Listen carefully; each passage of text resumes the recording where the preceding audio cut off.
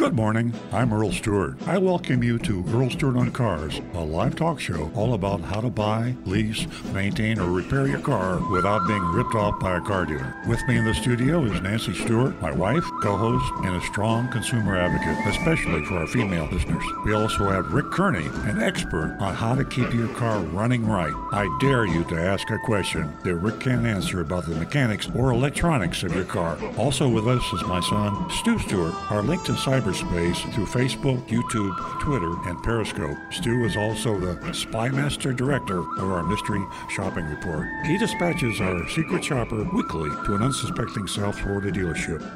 And now, on with the show. Good morning, everybody. Your auto keep me from being ripped off by a car dealer team is assembled and ready to go on this beautiful morning here in South Florida. I can't believe it's January. Is it January 31st? Good Lord. 30th. 30th, okay, yeah. I got a day ahead of myself.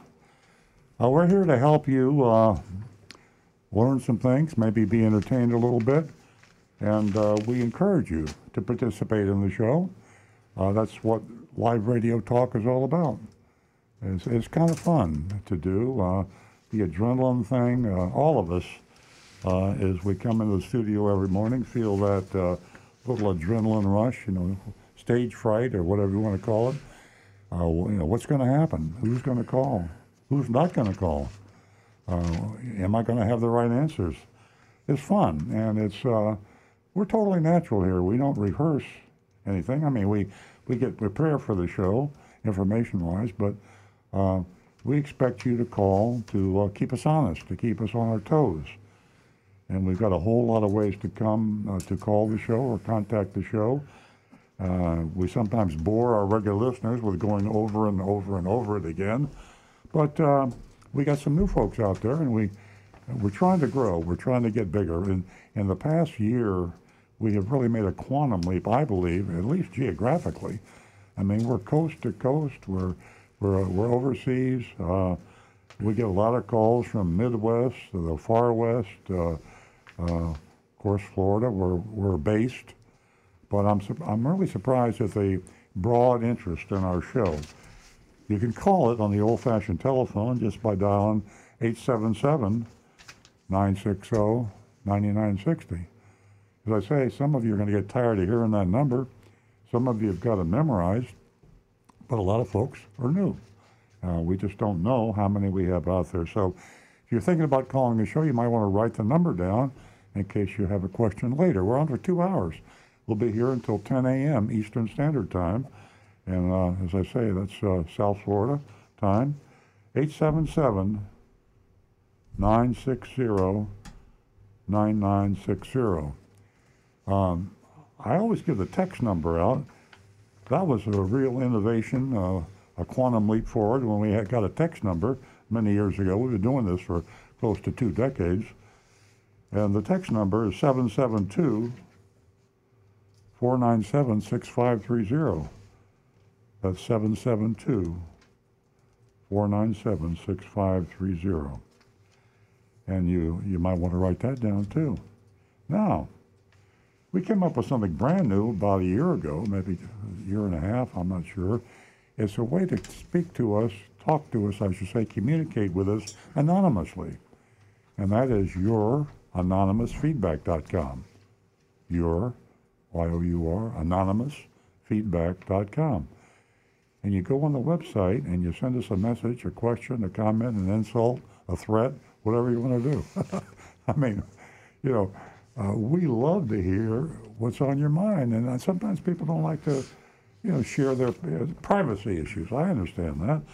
So if you want to maintain your total privacy and communicate with us, and that's become arguably our single most popular form of communication. Started out with hardly anybody responded, then people got the hang of it. Youranonymousfeedback.com.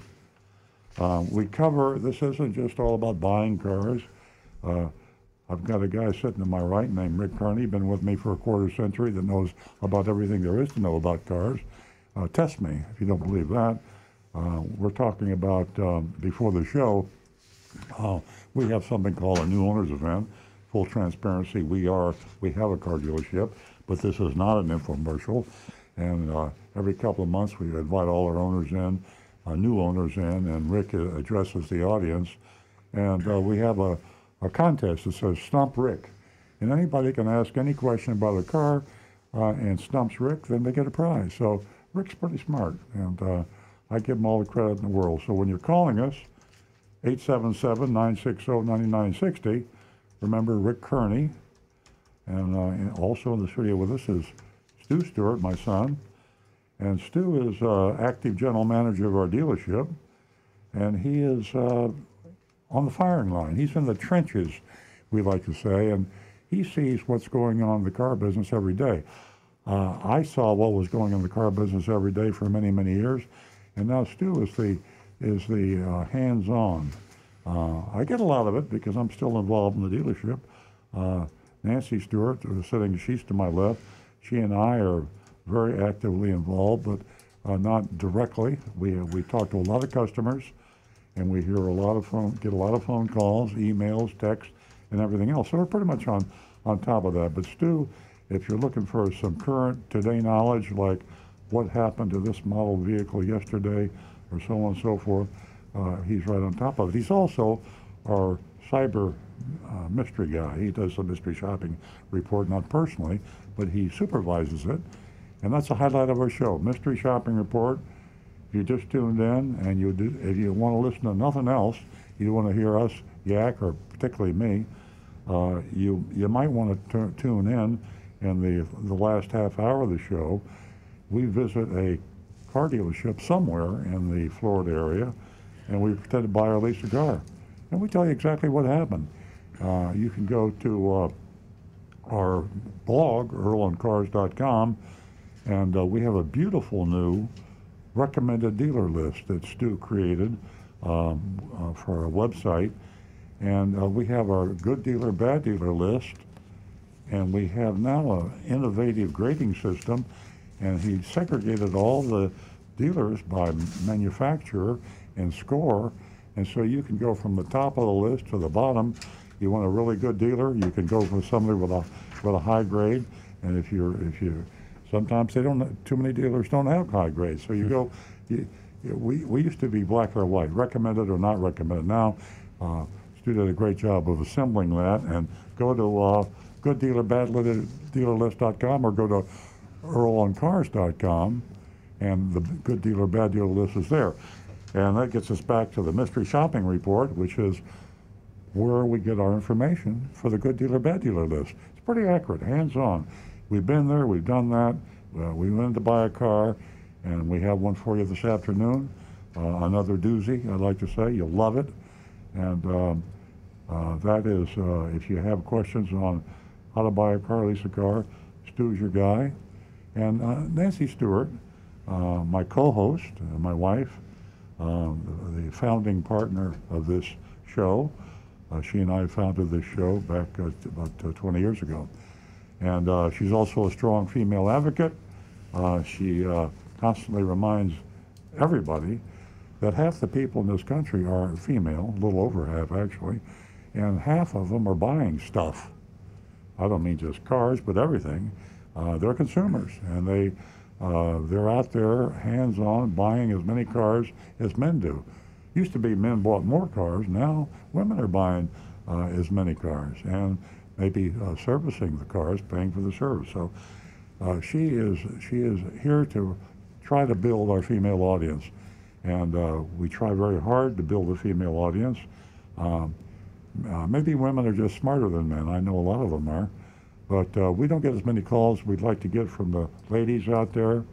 And I'm going to turn the mic over to Nancy, who is going to give you a special offer that we have for you if you would just call the show, you female callers. Thank you. Good morning, everyone. I like your hat.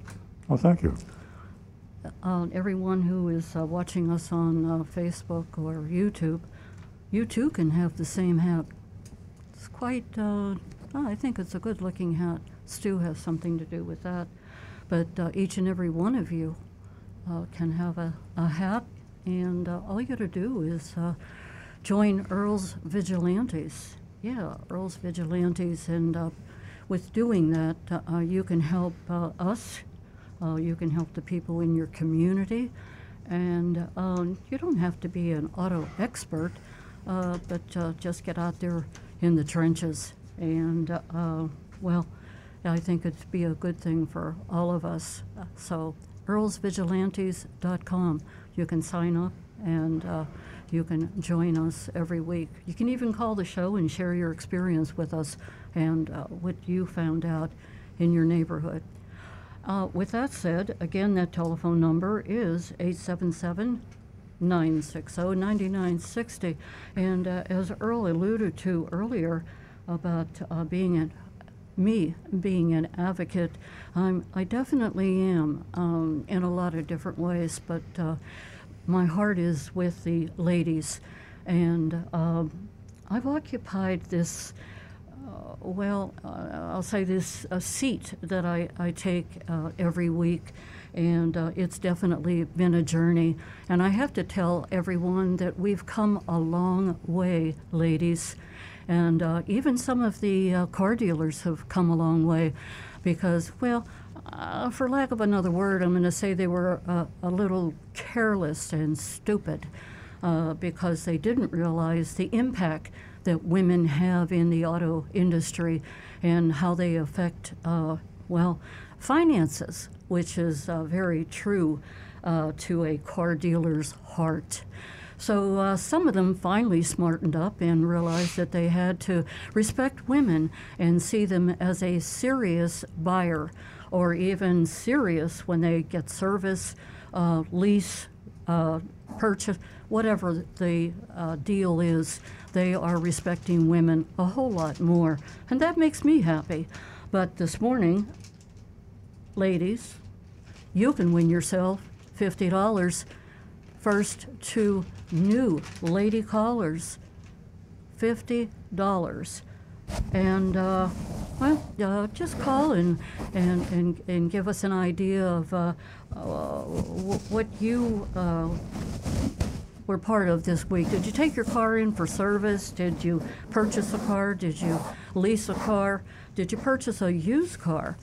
So, we would love to hear from you and your experience, and there's so much to experience when you walk into a car dealership. So remember, $50 for the first 2 new lady callers.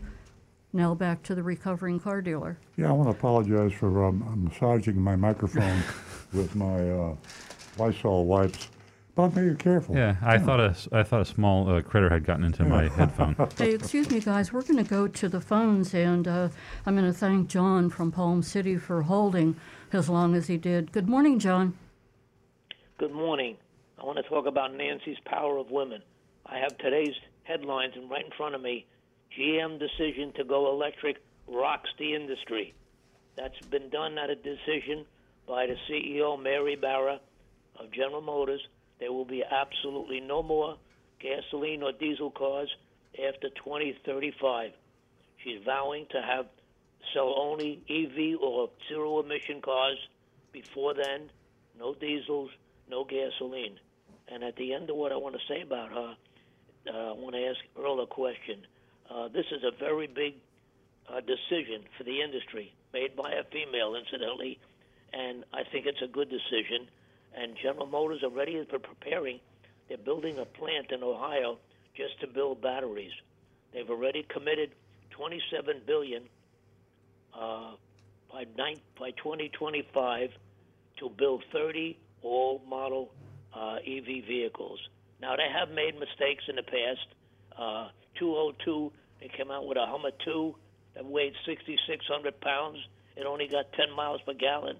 It was twice the weight of a Honda Accord. It was 6,600 pounds. A big mistake, in my opinion. It's a failure. It's completely. They also, over 20 years ago, they came out with a full electric, was called EV1. They wouldn't even sell it to the public. They leased it only. And they were all destroyed, except 2 were snuck out, and they're in museums now. But it was not enough profit for GM, and the car got discontinued. Today, they even have a electric, it's called a Bolt. It's not a hot item. You don't see many of them around. But this is a major, major decision that's made by a female, and I think it's a very good decision. And it's the history, it's the future. The only thing is, I want to ask Earl a question. I see gasoline, and everybody does, raising tremendously. In California, my brother-in-law tells me he travels, he's a trucker, and it's just below $4 a gallon for 87 octane. Now, what I see going on, I look on the roads, and like 1 out of 3 vehicles are SUVs. Now, with the gasoline going up so high, does Earl can foresee very shortly a period where people will be parking these SUVs and buying again the smaller economical cars until we get adjusted to the electric vehicle? What's Earl's opinion on that?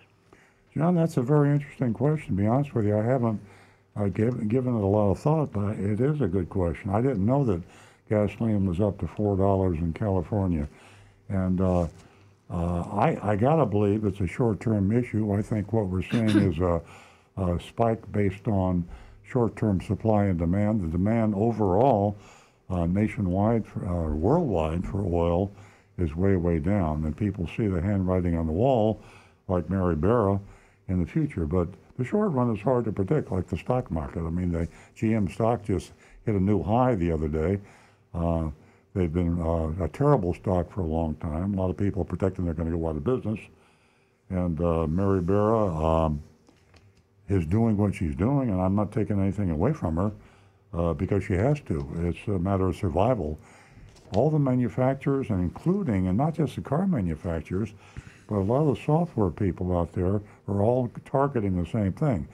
The Googles and the Apple's going to come up with a car now. So when you're high tech, a mega buck, capitalized huge corporations worldwide decide they're going to build an electric car, and you're General Motors, and you've already been in bankruptcy not too long ago, and you're back out again.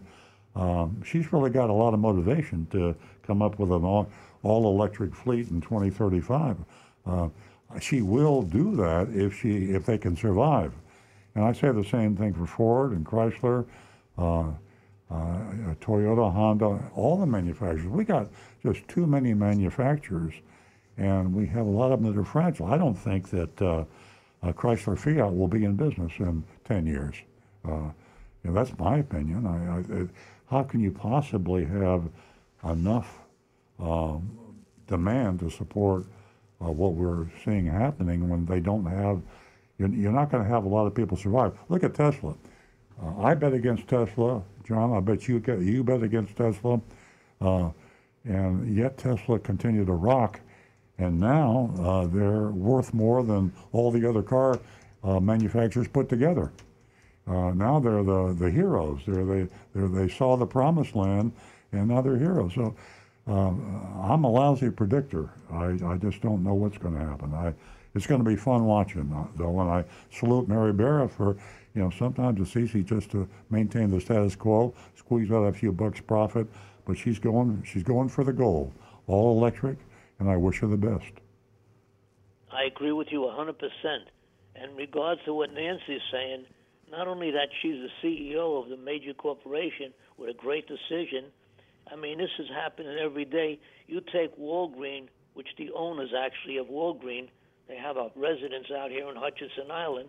Walgreen just elected the first female black woman to head the corporation. So the women have come a long way and are continuing to go a long way. And it's just unbelievable. I mean, even a woman vice president, we never thought we'd have it. And here it is, exists today. So it's a great decision, in my opinion, and it's going to put GM way ahead of the others, but they're going to catch up, and Volkswagen and all, this stimulates them, this decision, to get going on their electric vehicles. So competition is the best thing that can happen in the industry.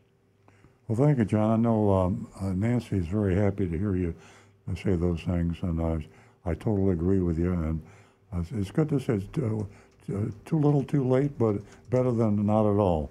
And the women are coming on. But it sure is happening for the females. Yeah. And John, to your comment about General Motors, I think it was a tough decision for General Motors to put Mary Barra in the position that she's in. And these decisions that she has made from the beginning, it might seem like as if it's an easy task, but it definitely is not. Because I think that she has really moved General Motors in the right direction, and things are changing so much. And we'll talk about the electric cars and, the planet and how we're trying to save the planet and how everything is moving in the right direction, but not everyone is on board with that. So when she makes these decisions, I'm sure she gets some flack from some people. So my hat is off to her. And General Motors, they had their thinking cap on when they decided to choose her because she's powerful, aggressive, and she's very educated. And she's going to change everything for General Motors. Thanks, John. Absolutely, I agree with you. Thank you so much for the phone call. We enjoy talking to you. Look forward to sharing the mystery shopping report with you this morning. Okay, I'll listen carefully. Thank you. Thank you. 877-960-9960, or you can text us 772-497-6530.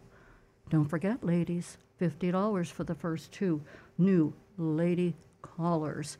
Do you have anything to share with us as far as, how about dealer fees? Which ones are legitimate? And anything at all. How'd your service go? How do you feel about our show? 877-960-9960. Now back to the recovering car dealer. Let's go to our messengers here. We got a YouTube over Rick can talk about. Yeah. Negan 1 is asking, I would like to know how trading in a car saves you money on sales tax in simple terms.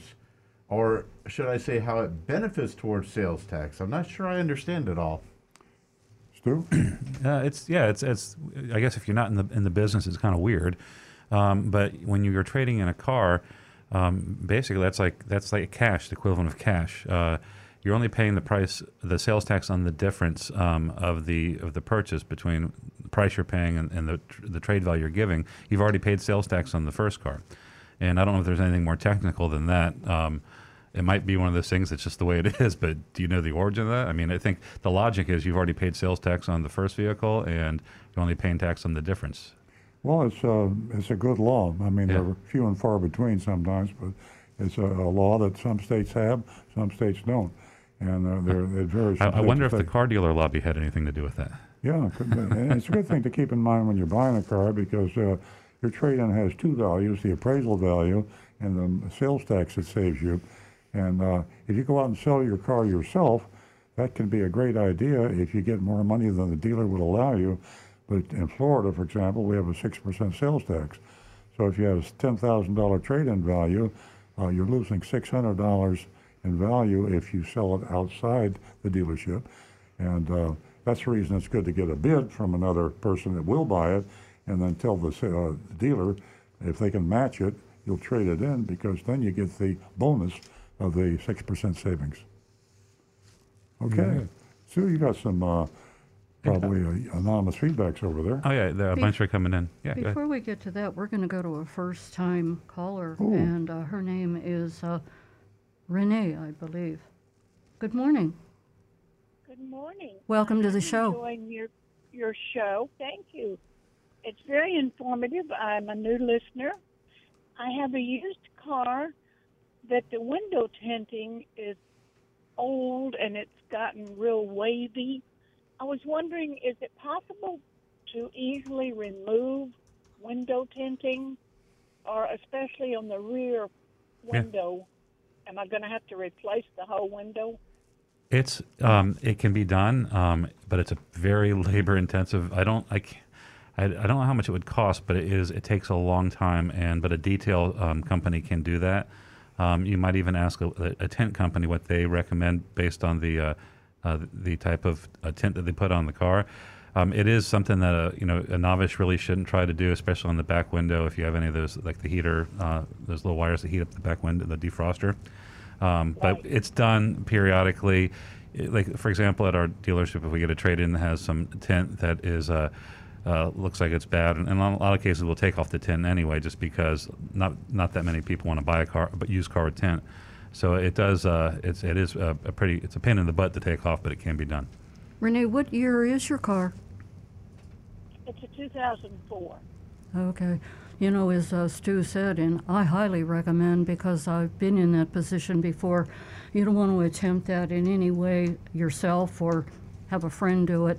You know, that tint, it can be pretty tedious. And, you know, if you want to retain the value of your vehicle, you're going to make sure that you get somebody professional to take care of that. And not only that, if you're going to, you know, trade in your car at any time, but not only that, you know, for safety reasons, it's really a must to get someone professional to take care of that. Yeah, Renee, stay tuned. We're going to ask our people out there that might know, including our own dealership, what it costs to remove window tint. Maybe we'll give you an idea, because as Stu said, when we trade cars in and we have window tint that doesn't look too good, we'll try to take it off, and we sublet it out to somebody. So we'll get an answer for you if you stay tuned. We should have that answer for you in a few minutes. Well, thank you very much. Thanks, Renee, and congratulations. All right. You won yourself $50. Thank you. And remember, always 3 bids.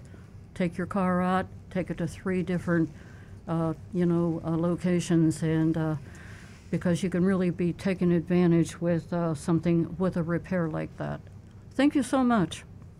All right. Thanks. Bye-bye. Bye-bye. Hey, 77960-9960. Or you can text us, 772-497-6530. Now back to Stu. All right. Before we get to these some of these text messages, Earl had mentioned the new recommended dealer list, and we had a lot of fun putting that together. And like he said, we're grading the dealers, and we've been doing that anyway, but we stopped making it a pass-fail either or, and we just put the grades up there on the site for you to make your own choice. And we have not every manufacturer, but almost, and it's sorted by manufacturers, and each dealer is sorted out by their grade, the best grade at the top. And I thought it would be an interesting thing to calculate the GPAs, the grade point averages of each manufacturer, to see, well, who's the worst and who's the best. And the results were, some were surprising, some weren't.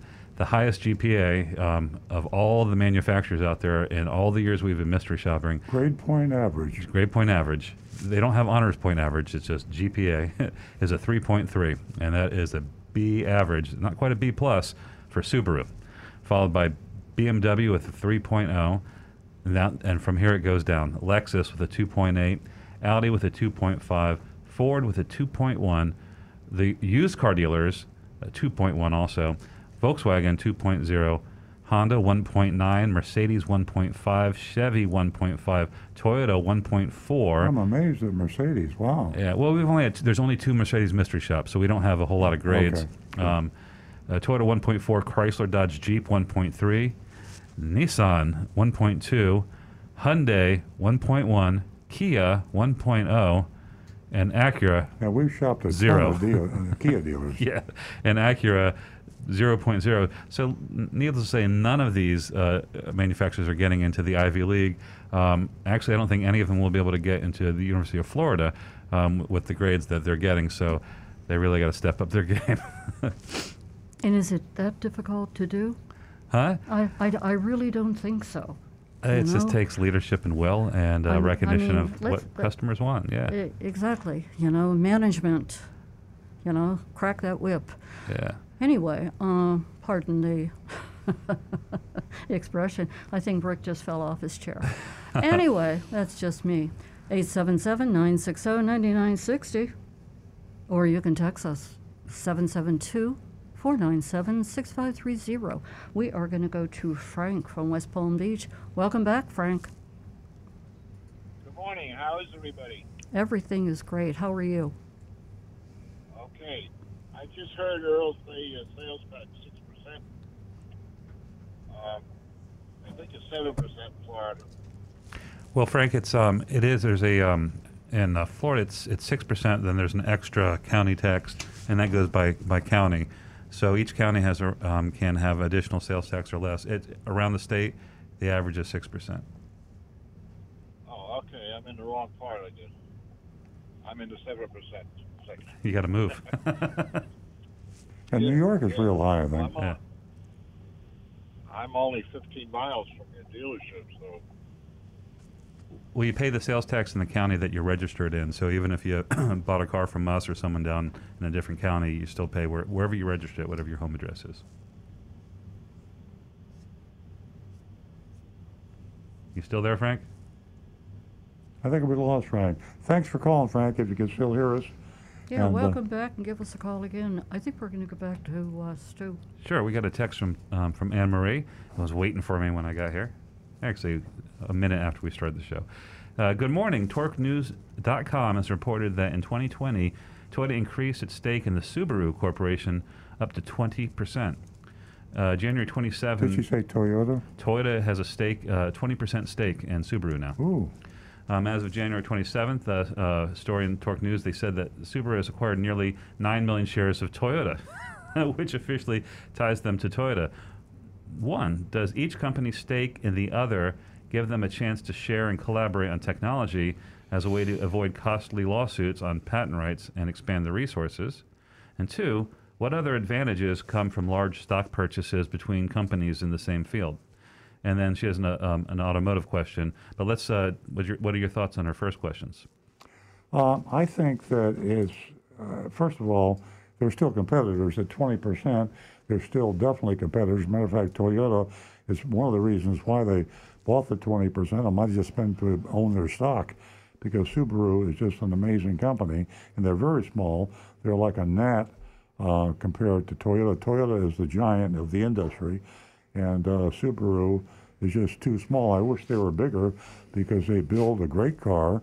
The quality of their dealers is very high. So you just heard Stu.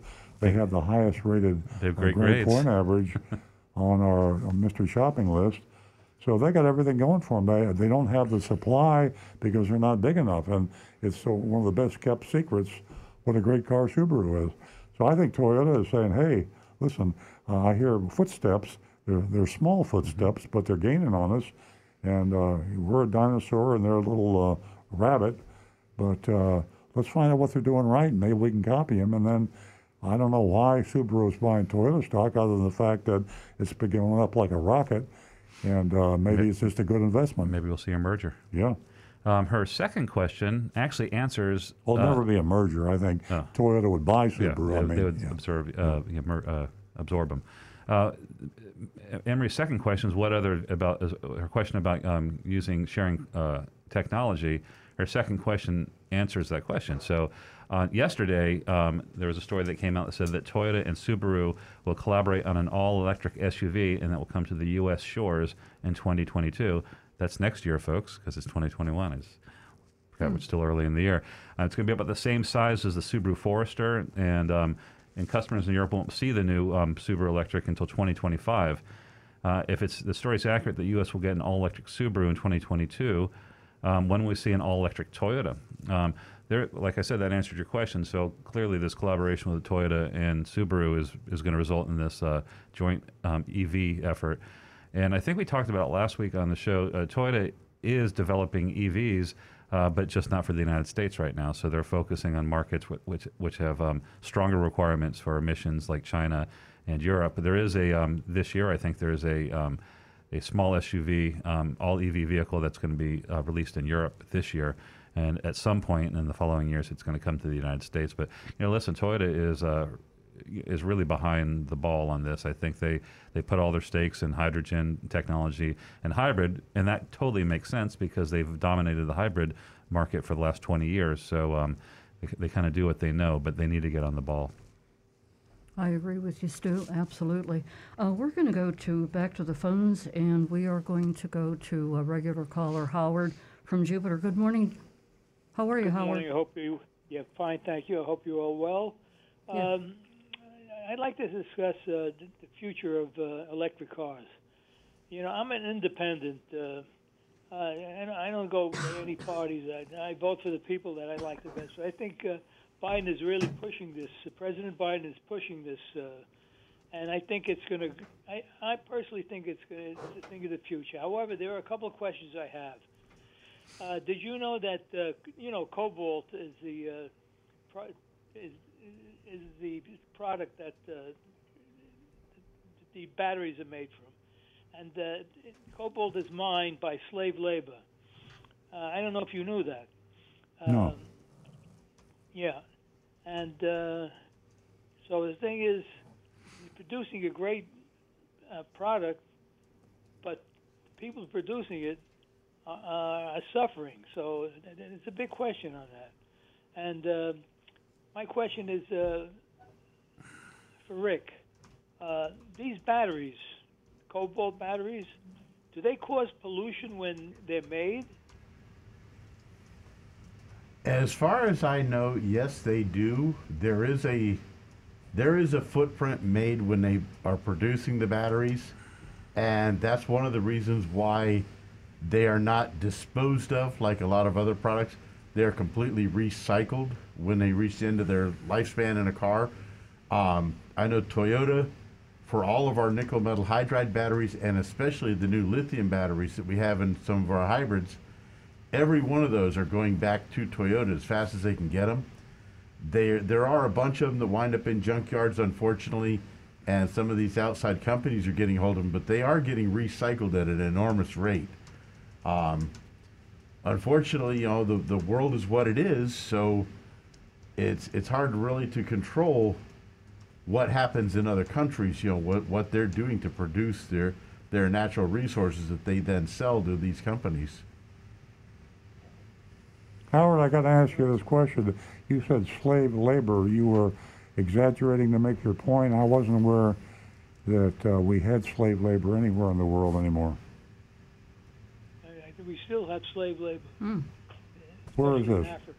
Yeah, I just didn't know that. There's no legal slave labor anywhere on the planet. Not saying it didn't happen illegally, but there's no Yeah. legal slave labor. Yeah. I mean, you could call it as bad working conditions and sweatshop sort of stuff. Yeah, I thought but, that's what Howard was saying, yeah, but not literal. yeah. Okay, thank you, Howard. Appreciate the call. Anything else on your mind? Oh yes, I'm still waiting for a toy. Oh yes, here's one other thing. A friend of mine had just bought tires, and he said these tires very, very expensive, and if you get a flat, you can still ride on them. So I said, okay, so you get a flat, you can still ride on them. Are they still, how long can you ride? So you could ride 50 miles and then get them changed. So I wonder if it's worthwhile to buy these tires. They're double the price of the regular tires. But I think once the puncture goes through them, they can't be used again. So, Rick, can you tell me about these tires? And they're 3 times the price of a regular tire. Is it worth buying them? All right, those are called run flat tires, and they actually were very popular a few years back for quite a while. We don't see them near as much anymore, and the reason being that it is a one-time use tire. Once it is punctured, it cannot be repaired. Run flat tires must be replaced if they get punctured. And because of the road surfaces we have, the amount of debris in our roads, I mean, everybody remembers the blue roof seasons when all the hurricanes came through and the amount of nails that were all over the roads. You tell a customer, hey, I know you just spent $500 each on these tires and you got a nail in one 20 miles after you bought it, but you got to buy a new tire. And so a lot of folks went with the idea of saying, well, we're not doing that again. We'll get regular tires that can be repaired as long as it's safe to do so. Yeah, the answer, Howard, no, it's not worth the money unless you've got so much money you don't know what to do with it. If I had a Rolls Royce and I was a billionaire, it'd be worth buying a set of tires every time I had a flat because I knew I'd never be inconvenienced. I could just drive wherever I wanted to and put a new set of tires on there. And if I had to spend $1,000 on a set of tires and I'm a billionaire, that's pocket change. Yeah. So it's That's a no-no. Don't buy That's a no-no, those yeah. tires. Yeah. Absolutely. Okay, thank you very much for your information. Thank you, Have a Howard. good day. Thanks, Howard. Great hearing from you. Remember, ladies, we're looking forward to one more new female caller. Do you know why? You can win yourself $50. $50 this morning. I have $50 right here in my little hands for one more new female caller. Not that I don't want to hear from many of you that listen to the show and call me throughout the week. There's something, well, maybe you feel that you feel a little uncomfortable and maybe you'd rather text, but hey, throw caution to the wind. Give us a call. Express yourself. Remember Madonna? That's the song that just popped in. Now you put that earworm in my head, and I'm going to be voguing all day. I'm just kidding. There you go. And for Rick, did you see the, before we get to Stu, he has a whole lot more text. Did you see the new Bronco commercial? I have not. I believe it aired last night. I'll have to look for that. I've been waiting for it. All I can see is OJ running through the airport. I've seen a couple of the new Broncos on the road, and they're pretty interesting looking vehicles. They look really good. They really are. They've come a long way. I can also visualize OJ hiding in the back of that Bronco. Anyway, that was a long ride. Maybe the new white Broncos will be a low-selling model in contradiction to most other white cars. I don't want that one. Okay, back to Stu. You know, people must have tires on the brain. Howard called, speaking about the run-flat tires. This is from Bob in Las Vegas. Says, why are we still using pneumatic tires that need to be replaced after a few years of wear? You would think that by now, using advanced materials and technologies, a permanent tire could be developed that would not require replacement or repair. I doubt the astronauts on Mars will be driving rovers that might get a flat tire. Very good point. I totally agree. I've said that on the show, and I still say it. And there's eventually it's going to happen. It's with the technological data explosion we got going, some guy's going to come up with here's a tire that lasts forever, and it'll happen. And excuse me, guess what else? It's really important that we're all, there's more people looking at it than ever before, the environment. Yeah, I mean, I guess Think about it. Yeah, whoever develops it, it'll be a well-paying innovation. Rick has a point. I've seen articles recently about a design where I'm sure you've seen pictures of these tires where it's actually not a pneumatic tire. The honeycomb. It's like a honeycomb pattern. And then these are designed that the tread on the tire, when you remove it, it can actually be reprinted, adding material on it and recut. And then you don't throw the tire away. That sounds like a Mars rover sort of thing. Like a 3D printer. Exactly. That's how it would work, is you would take this, replace the tire, give the customer a new set, off they would go.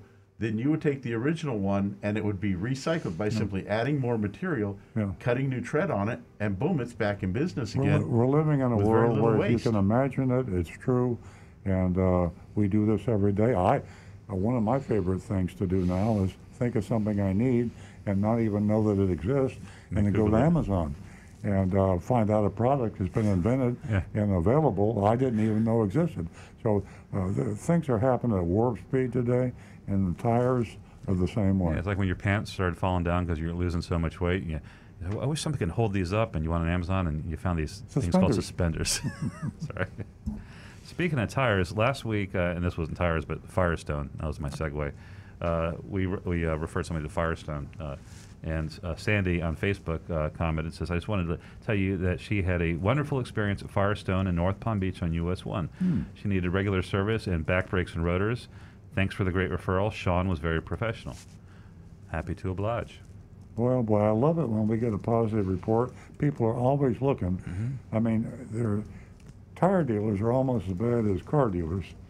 And you go into a tire store, and they're out there. Everybody's on commission like at car dealerships, and you go to buy a set of tires, and you like the 2 get 1 free, or buy 3 you get 1 free, or they give you a ridiculously low price, and you come in there, and they got a string of add-ons. We call them dealer fees and hidden fees in the car business. Now they're hidden tire fees, and you're paying for road hazard insurance, you're paying for mounting and balancing, and I'm leaving off a whole bunch of stuff.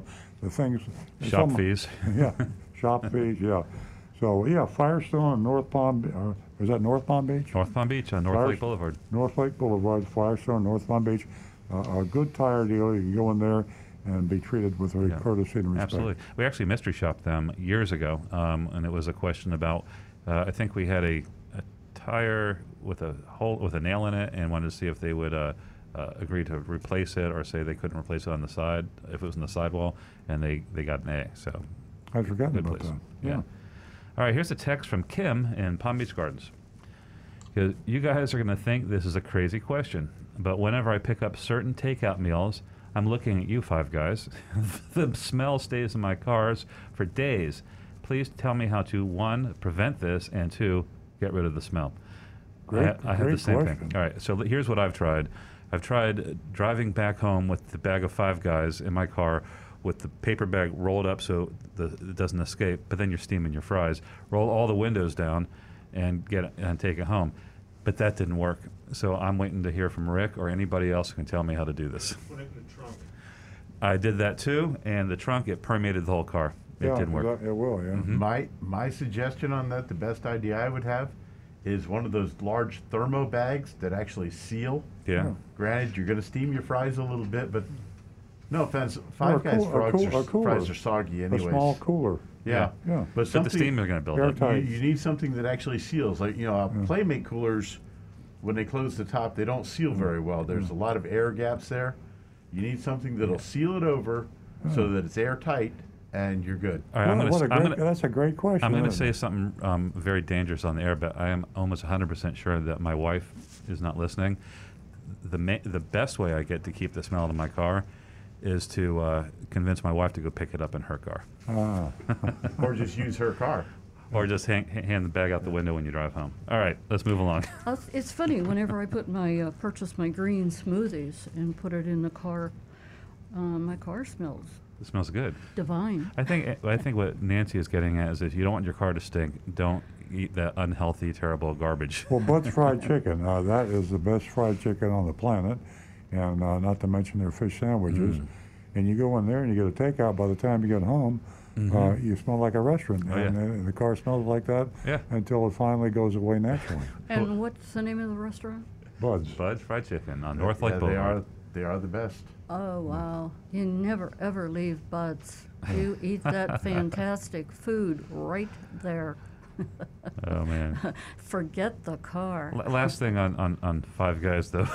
It's like me and my brothers, we always try to eat healthy, and we shame each other when we find out that we have breaking bad and eaten garbage food. You can never get away with it. If my brother Josh gets in the car, he'll go, I see you broke bad last night. I'm like, okay. You see? That's what happens. And it even, just because you're in the restaurant and you finish that food immediately, it still has a penetration that gets your mind working, and you wonder, oh my goodness, what's happened to the inside of my stomach? Anyway, All right, folks, you're listening to digress. Earl on Burgers, and okay. Rick, you got any messages over there? I've got about 4 of them going right now. Okay, let's see here. First one we had, Rico says, good morning. I'm wondering about dealer quotas. Do all dealers face the same numbers from the manufacturer? And could you please give examples of the number of cars that need to be sold in each bracket? Rico, it depends on the market, and it depends on the dealer and the franchise.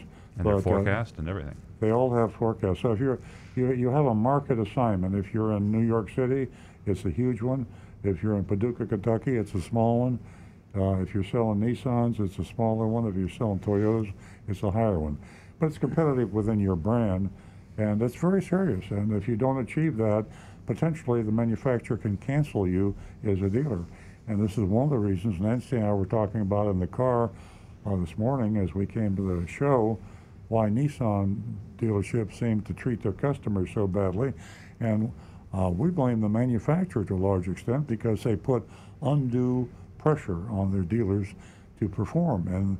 And they don't support the dealers. The dealers rank them last in the dealer attitude survey by the National Automobile Dealers Association. And so you just absolutely, if you don't hit your quota, as you say, Rico, 75% for Toyota, I don't know what it is for other dealers, they'll cancel you as a dealer. So huge pressure. That's right. And to give you an idea of like the range of these objectives or these quotas, in South Florida, it ranges from 634 is the highest quota this month, and it changes month by month, and the lowest is 19. So it's a huge range depending on the size of the dealership. And that's per month. Sales That's per month. per month, exactly. So New vehicles per month. that's Key West Toyota, by the way. It's only required to sell 19 cars this month. And Hollywood Toyota there- is 634. Yep. There's a whole lot of people that don't think about these quotas and the pressure that these dealerships are under in order to meet that quota. And guess what? They'll do anything to And- sell a car. there's They big bucks, will too, if you take exceed it. no prisoners. We talked about stair-step incentives on this on the show a lot, and there's big bucks for hitting it and exceeding it. So there, like Nancy says, there's a whole lot of motivation. One, not to fail, and two, to get rich. What's the last thing you do at the dealership before you go home, Stu? Take a shower? The last thing you I'm did at the sorry. dealership. I'm sorry, not you. You text me how many new cars we Oh sold. yeah, exactly. And so then what do I say to Nancy? I say, Nancy, we sold 14 cars today, and that makes me happy. When Stu says we sold 6 cars, I'm very depressed. So there is intense competition and pressure on all car dealers to sell their quotas. Yeah. Great question, Rico. Yeah, definitely. There's a whole lot of pressure and competition at 1215 North Federal Highway number 2. Okay, look Okay, we got- guys, we're going to go back to the phones, and we're going to go to the road runner, Steve, and he's calling us from Boynton.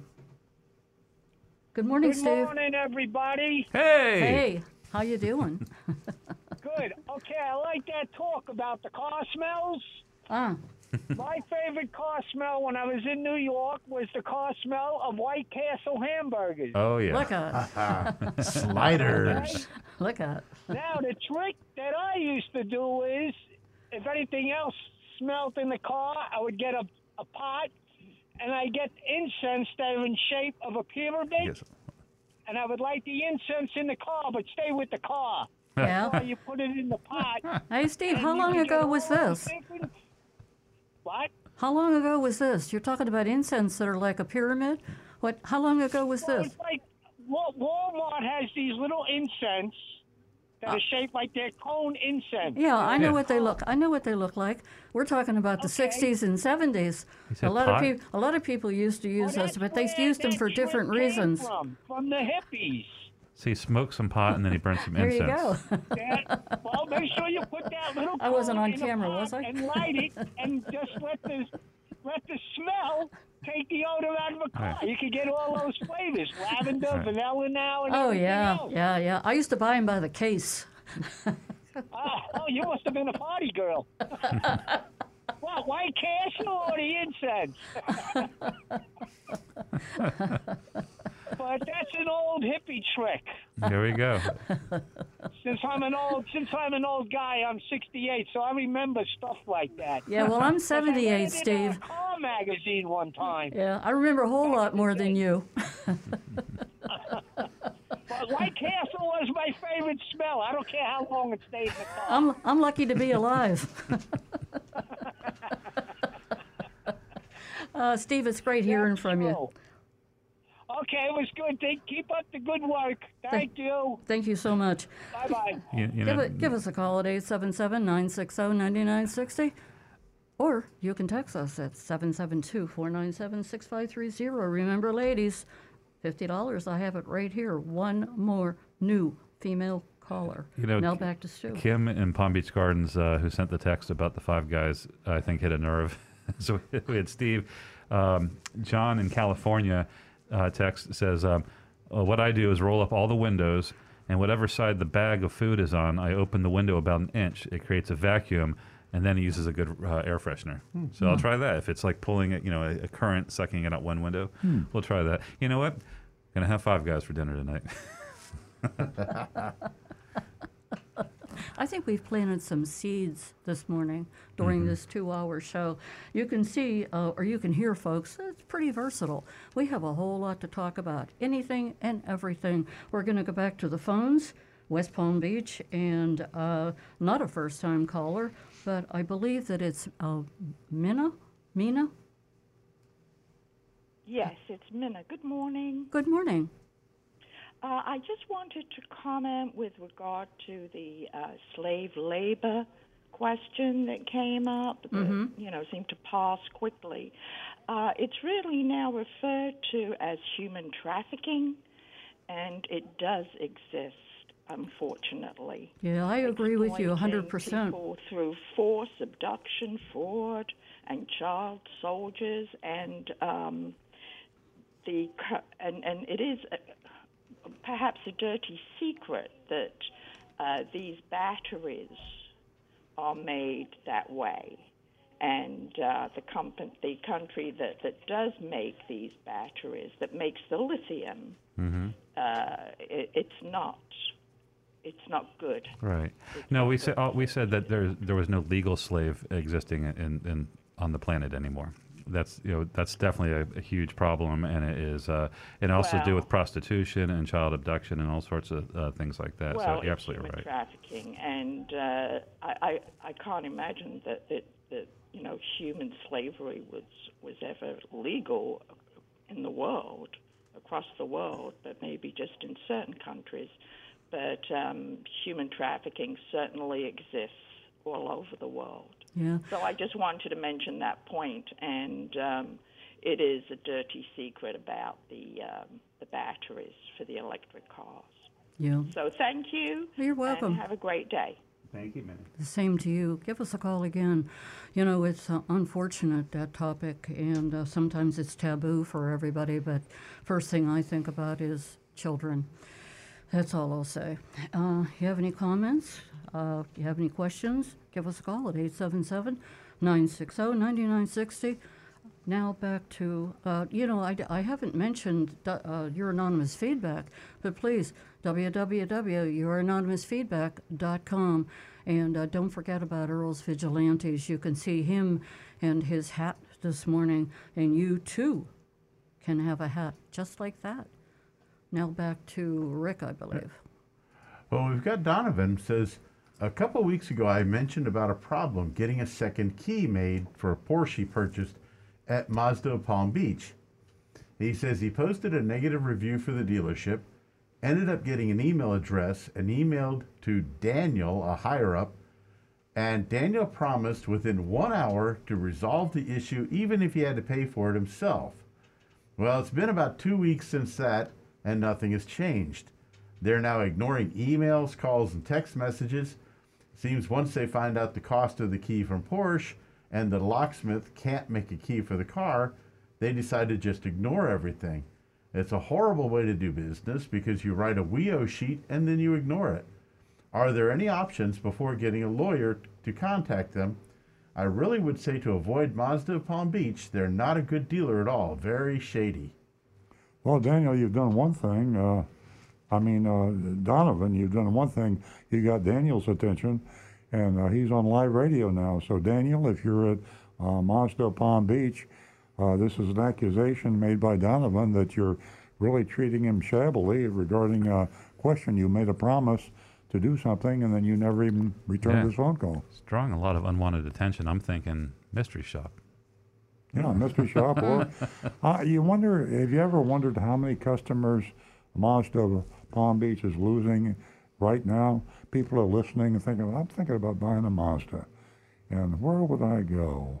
And Mazda Palm Beach, we're talking about you, and you got to complain. Maybe you're totally innocent, but if you are, give us a call, and we'll put you in touch with Donovan, and you can take care of him. Or you can say he's not entitled to what he's asking for, but to not answer or respond, especially when you're on live talk radio, makes no sense to me. Yeah.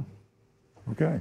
And we've got George says, in your professional opinion, which is the best luxury large SUV for under $60,000? Any large SUVs for under $60,000? I would defer to Consumer Reports, but I guess Lexus. Under 60,000 Under 60,000 for a large? No. Oh, I a can't large, think, okay. Yeah, I can't think of many. Gosh, let's do a little research. I know I'm thinking Nissan and Toyota possibly. Subaru? They don't do a large SUV. Like Nissan has a what's their big one? I'll look it up. We'll move along. But Yeah, Consumer it's Reports gonna a be great tough. place to go. I remember the last couple of issues, they were targeting cars that were used cars and new cars, and the prices and how you can save. We're going to go back to the phones, and we're going to go to John, who's not a first-time caller, and he's calling us from West Palm Beach. Good morning, John. Hey, good morning. Good morning. What can we do for you? I'm also, it's what I can do for a previous caller from last week that was looking for a trailer hitch. I'm just calling. I wasn't able to get through last week, and he was saying about the dealership and getting a trailer hitch for his car and that. And I found that the one place, and I don't know if this guy was answered or not, or if you were able to help him out, because I had to hang. The show had ended, but U-Haul does a great job in installing and selling trailer hitches. And we think of U-Haul as being just a place where you rent a trailer. Well, they're also trailer hitch specialists, and that's the place to go. They know their business, and the installers, they know what they're doing. I don't work for U-Haul, but I found that for trailer hitches and that, and trailer accessories like bike racks, they've got them all there. That's a great resource. Very much so. Everything from the trailer hitch to the light kits, and they also, they ask you, well, what's the trailer hitch for? And then they tell you whether or not your car, is going to be able to handle it. The weight, on the side of the door and all that. Whether it's class 2 or class 3, so they know what they're doing. Right. That's a great resource for us. Yeah, thank you. You're welcome. Thank you. Thank you. That's it. Thank you. Thank you so much, John. Do you have any questions? Okay, John's gone. This is why we love our callers, our listeners, our texters, everybody. I can't express to you how important it is that you are so important to the show, extremely important, and we appreciate your company every single Saturday morning, and also the communication that we have with you throughout the week. And I just want to take a moment, all of us want to take a moment and thank everyone. Give us a call toll free at 877-960-9960. And remember, www.youranonymousfeedback.com. And you can also text us at 772-497-6530. We have a fantastic mystery shopping report coming up the last half hour of the show. And it's another Nissan. So stay tuned for that. And now I believe we are going to go back to Rick. I think I see his little sign down there. Yeah, I got just a couple more here. Mark Anderson says he did a bit of quick research, and just to kind of put a final cap on this whole cobalt thing for today, he says he did notice where the country of the Congo produces most of the cobalt in the world, and apparently they have been accused of using child labor to do this, and that Apple has stopped using them for their resources. And my last one I have here is Wayne Veit, which, by the way, says the Nissan Armada is their big one. He says, could you mystery shop Ed Morse and check his $7,500 rebate if he's not the lowest price? Have we seen something about that, Earl? All you got to do is make a suggestion, and they go on the list. So, yeah, we will definitely be paying a visit again. Yeah. Hey, I'm going to, do you have another YouTube, Rick? We're caught just at the moment. Caught up right now. Okay, great. I'm going to take a moment to mention Earl's column. And here he has a column that appears in the Florida Weekly. And I'll tell you what, it's a doozy. Answers to top 10 devious statements made by a car salesman. You got to read this. Definitely have to read this. And then also in the Hometown News, he has another column, and you don't know what you paid for your car. Another great read. And if you want to read any of his past columns, simply go to Earl on Cars. I'm going to tell you what, you'll get a great education, one that you can apply to whether you purchase a new car, whether you purchase a used car. And now, with all of that said, we have a first-time female caller who's won herself $50, and her name is Sharon from Jupiter. Good morning, Sharon. Good morning. How are you today? Great. Welcome. Thank you. I didn't have any problem. I just wanted to let you know that I feel like I should be a spokesperson for Toyota. I've had 8 of them. I've had 8 Toyotas. You're a poster girl. I know. I love Toyotas. I even had the MR2. Oh, wow. Way back when. And the Celica, and you name it, all the way up to the SUVs. Celica was great. Yeah, it was. It was. My little stick shift. I loved it. Did you have a convertible? I never did. Yeah, mine was a convertible. I never did. Was it? Great car. No. Yeah. Yeah, they really were.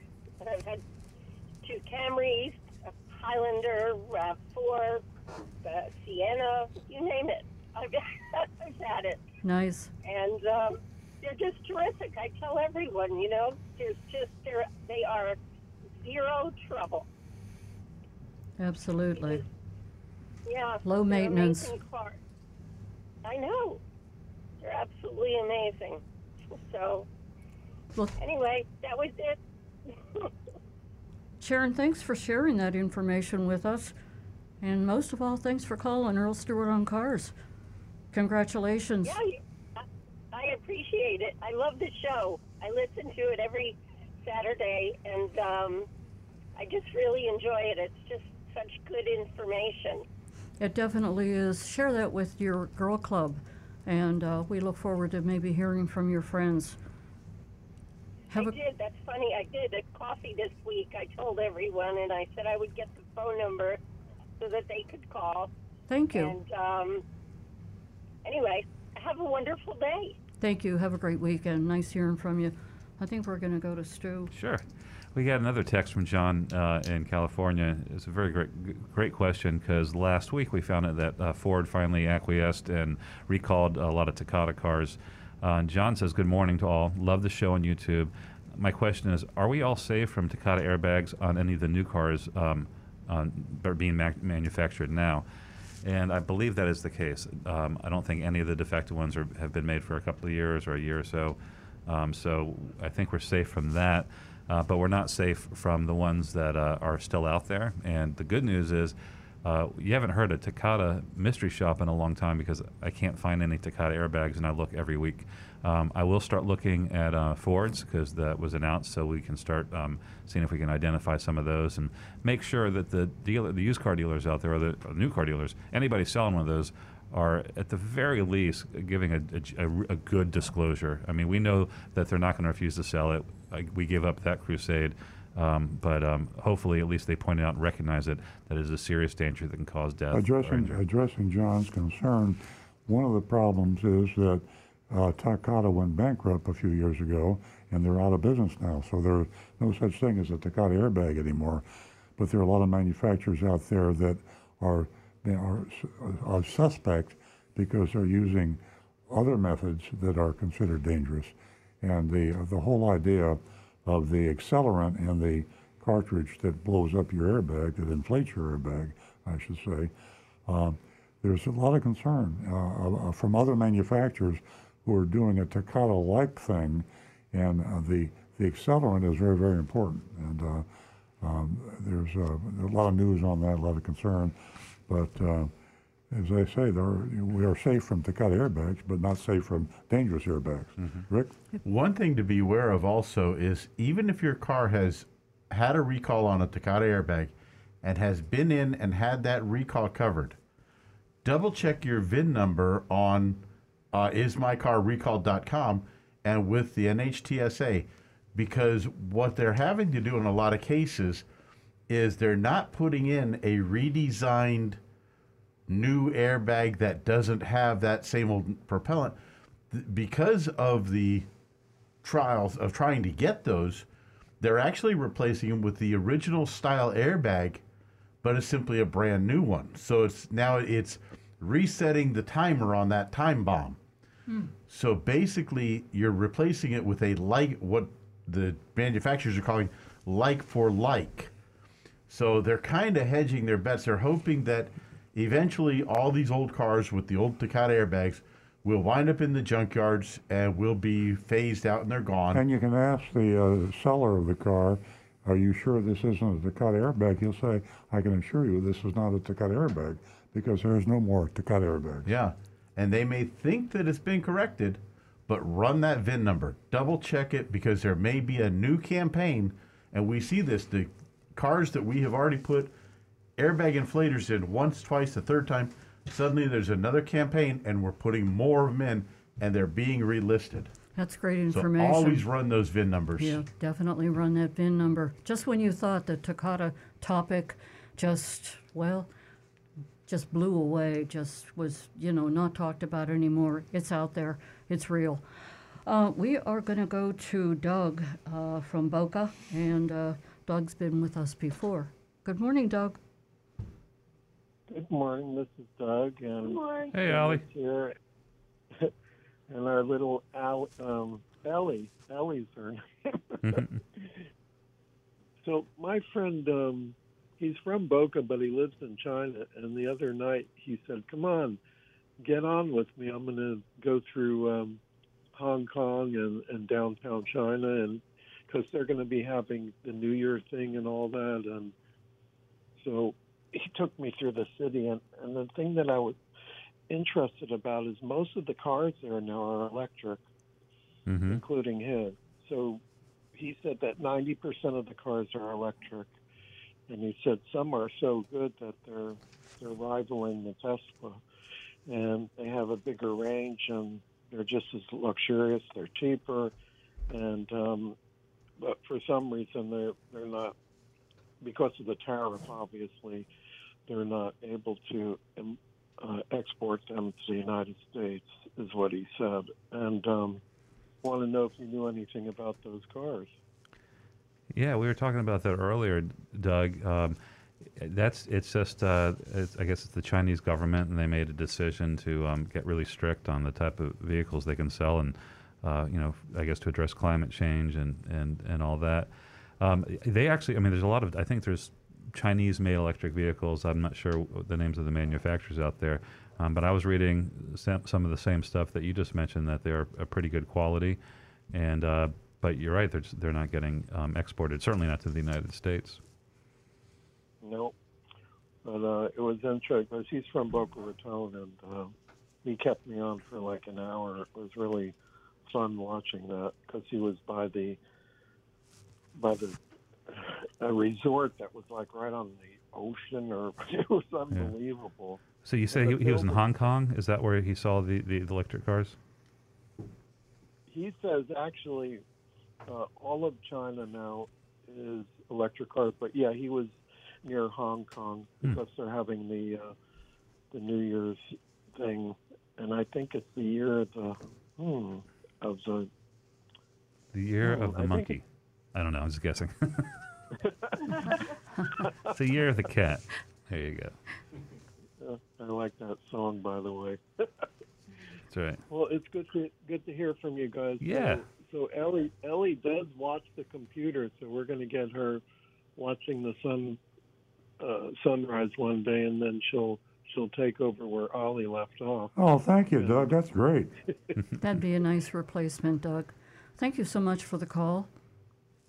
And she is a silver Bengal. Ooh, beautiful. She was a rescue, and she's absolutely gorgeous. She looks like a leopard. Send us a picture. Okay, we will. All right. You guys have a great day. You too. Thanks, for taking Doug. my call. Awesome. Okay. Thank you. Thank you. 877-960-9960. Or you can text us. 772-497-6530. We're going to go to Rick. Well, I just wanted to mention we're actually right towards the end of the Year of the Rat. Are we? Okay. Hey, that'll make Ellie happy. Little snack. All right, let's get some anonymous feedback. We haven't heard any from that yet. All right, this one's for you, Earl. Back when you were bad, were you ever threatened by disgruntled customers or employees? Actually, yes. I was chased up the stairs and locked myself in the office, and I had to dial 911, and the police came and rescued me. Do you remember an old story back when we were eating at a delicatessen, a deli down in West Palm Beach, and I had forgot to give you a message that somebody had called when you were out to dinner the night before? That they were going to kill me? I had totally...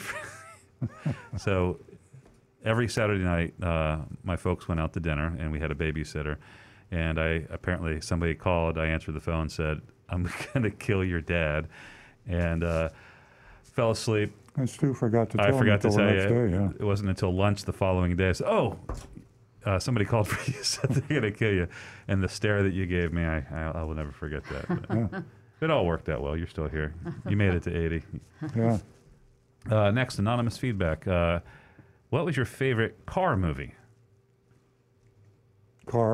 Used cars. Used cars? I think when I read the question, I'm thinking, well, how many were there? There's used cars, and then there was Cadillac Man. Yeah, Cadillac Man, yeah. And I thought, well, that also applies to things like. So I'm going to say my favorite car movie was Cannonball Run. Oh yeah, yeah. It wasn't about selling cars; it was about racing them across the country. But hey, How about Bueller's Day Off? Ferris Bueller's Day Off. Oh yeah. Yeah. What Turn kind of that car was odometer back. Next anonymous feedback says, what's with all the glossy piano black trim in the new models? It's a magnet for fingerprints, dust, and scratches, a deal breaker for me. And I couldn't agree with you more. It looks nice the day you get the car. Within a couple of days, it is a mess. But I don't know. It's just a trend. Different trends come and go in car interiors, and that leads us as a nice segue to the next anonymous feedback. It says, where have all the cloth seats gone?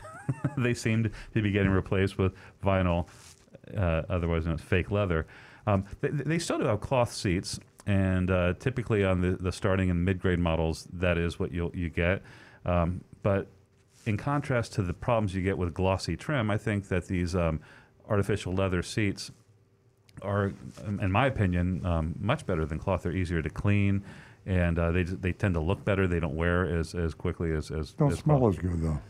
I don't know. I think it all smells pretty toxic to me. Nothing like fresh Corinthian leather. Yeah, but the cows didn't like that. Okay, this is for Rick, and this is a total car geek question. Not calling the poster a geek, but Rick's a geek. Can you do a quick list of the negatives? Sorry, Rick, you are. So am I. I am. I admit it. You're a nerd. I'm a nerd. Can you do a quick list of the negatives of turbos on four-cylinder engines versus naturally aspirated V6 engines? Actually, the negatives are starting to go away. One of the biggest issues with turbos was they didn't have a lot of longevity. Turbos would wear out very fast because the turbocharger was spinning so quick. Now, for those that aren't really aware of what a turbo actually is, this is actually a device that is run by the exhaust of the car, and it spins basically fan blades to take the fresh air from the engine and suck it, or fresh air from outside, and suck it and force it into the engine to give more power. Turbocharged engines produce more power than a normal aspirated engine. And in the past, turbocharged was kind of great for a younger car, but once that turbo started getting older, they'd break down pretty quick. Now, however, turbochargers are actually getting a lot better longevity. The quality has come way up, and they're actually able to take a four-cylinder engine and produce more power than a V6. So what you're actually going to see now, and as time goes by very quickly here in the U.S., the last of the gasoline engines, we're going to be switching from V8s and V6s down to turbocharged four cylinders because they're more fuel efficient, They can produce as much power and get the job done, but they also produce less emissions because it can burn more completely. Okay. So Why aren't there- you're why actually going to aren't see there better any- quality, I think. Why aren't there any engines out there or cars designed to take advantage of the moving air over the car? In other words, they used to have the scoops, and I think they were Ramjets and all that. Yeah. things like that. Why can't, when you're on the highway doing 80 miles an hour, why can't they use the huge force of that wind to give? A great question. I wish I knew more of why and especially one of my biggest questions is why they have the air intakes usually set so low, close to the ground, down in the grill, especially here in Florida where we get so much rain. If you run through a puddle, you're splashing water, huge amounts of water, that then goes into that air duct, and there's nowhere for it to go inside. It gets sucked right into the engine, and suddenly you've locked up your engine. You could even have a fan powering a generator in the front of the car, and that would actually give you additional. So this is what happens when an engineer and a auto technician get together. Yeah. Well, we're talking crazy ideas. We're talking about electric cars. So now you use the wind power to power the generator to charge your battery. I mean, makes all the sense in the world. I think I'm going to patent that. Don't tell anybody I said that. Search it for it on Amazon first, though. Yeah. Boy, how many times? Right. How many times through the years, Earl, have we said we're going to patent that, or you've said to me, you had to patent that? Yeah. You know, all the time. And here it is right now. It's very real. It's out there, and you can purchase it. Rick, I have a question for you. It's about oil. What if I never changed? Well, not me, literally. But what if I never changed my oil, but just added it when it needed to be added? On a new car? I've seen a lot of people have thought that was an idea, that a car would simply begin to burn the oil, and eventually they just could keep adding oil, and it would be fine. The problem is that what's going to happen, eventually enough dirt and enough garbage is going to build up. Eventually, we're all going to die. What does eventually mean? If I have a new car, couple of years. I got a 36-month lease. Uh-huh. And in 36 months, I'm going to put 15,000 miles a year on it. And every time it gets down on oil, I add oil. At the end of 3 years, when I turn my lease in, they're going to bill you for a new car. What will be the condition of the car? Most likely that oil is going to be so gummed up down in the oil pan that it's going to plug up the pickup, not have any oil pressure, and you're going to be bringing your get a car big in bill. on a tow truck. And that'll happen in 3 years? It's not the time, it's the mileage. Because remember, you're only going to see this issue from the miles. So if you're doing 15,000 miles a year, about average, yeah. In probably about 30 to 35,000 miles, you would have enough gunk in that motor Just in time for your blown inspection. the motor up by then. You know, I could have partially answered, that question, but I wanted your professional opinion. Before I leap forward, let's back up for a second. Are you talking new, used? Any car. Any car. Oil changes are needed. I'm kind of weird when it comes to filling my tank. And the reason I'm weird is because I don't think that there are a whole lot of people that take and change from regular gas to premium. And it's sort of, for me, I'm thinking that I can honestly see that tank and I'm sort of flushing it. I'm kind of cleaning it out. Actually, like a colonic. No, but putting premium fuel in a car that only needs regular fuel, you're actually doing yourself a disservice by costing a lot more money, and it's not going to help your car at all. Yeah, well, let's throw caution to the wind as far as the money is concerned. I'm talking about, maintenance on the car and keeping it running as it should. And I forgot to mention, quote unquote, the car is, made for either premium or regular. In light of all that, it wouldn't matter. It doesn't do any good at all. Around 50 to 60 years ago, it would make a difference by running a higher octane fuel for a short time to help decarbonize the engine a little. But on modern cars, if your car is designed for 87 octane fuel, run 87. You're not going to see any change by running 93. I got It's you. not going to help the engine. And by burning slower, it actually is going to cost you a little bit of power and maybe a little bit of efficiency, and you may lose some of that fuel out the tailpipe. Things have changed a whole lot A since lot. I was pumping gas into the car in the 50s. Yep. I haven't moved forward. Okay, well, I'll quit doing that. 877-960-9960, or you can text us at 772-497-6530. Remember, we have a great mystery shopping report coming up from Southern Nissan. Now back to Stu. More anonymous feedback. We have 2 Toyota dealerships in my hometown. Both of them had the same model car on their lot. A used Toyota about 3 years old. Miles were similar, and so was the condition. But one was $1,000 less. The other one was red, and I liked the other color better. So I told them I'd buy it if they could match the price of the other one. They let me walk. So I went to the other dealership, told them I wanted to buy their car. They wanted a $299 dock fee. I told them I'd only pay up to $75. They refused to budge. So I got my salesman and reduced my offer by $224 to pay their ridiculous dock fee. Boy, you don't know what ridiculous is. He went to the sales manager. The sales manager came out and said, "Sir, we're not going to play games over $224. When you get serious about buying a car, you're welcome to come back. So good day." So as of now, I still haven't bought a car. Man, I'm curious, where is that? That sounds pretty bad. That's it's called roughing you up. And we see a lot of that down here. When you listen to the Mystery Shopping Report coming up, it might sound familiar to you.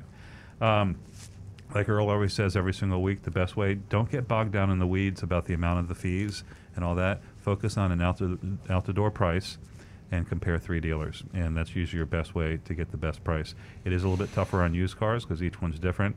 But the same model year of a Toyota, recent model year, used Toyotas, used Hondas, consider those commodities. They're not one of a kind. So there's plenty of places to find a car very similar to the one that you want. Absolutely. And if you can avoid it, don't go into the dealership alone.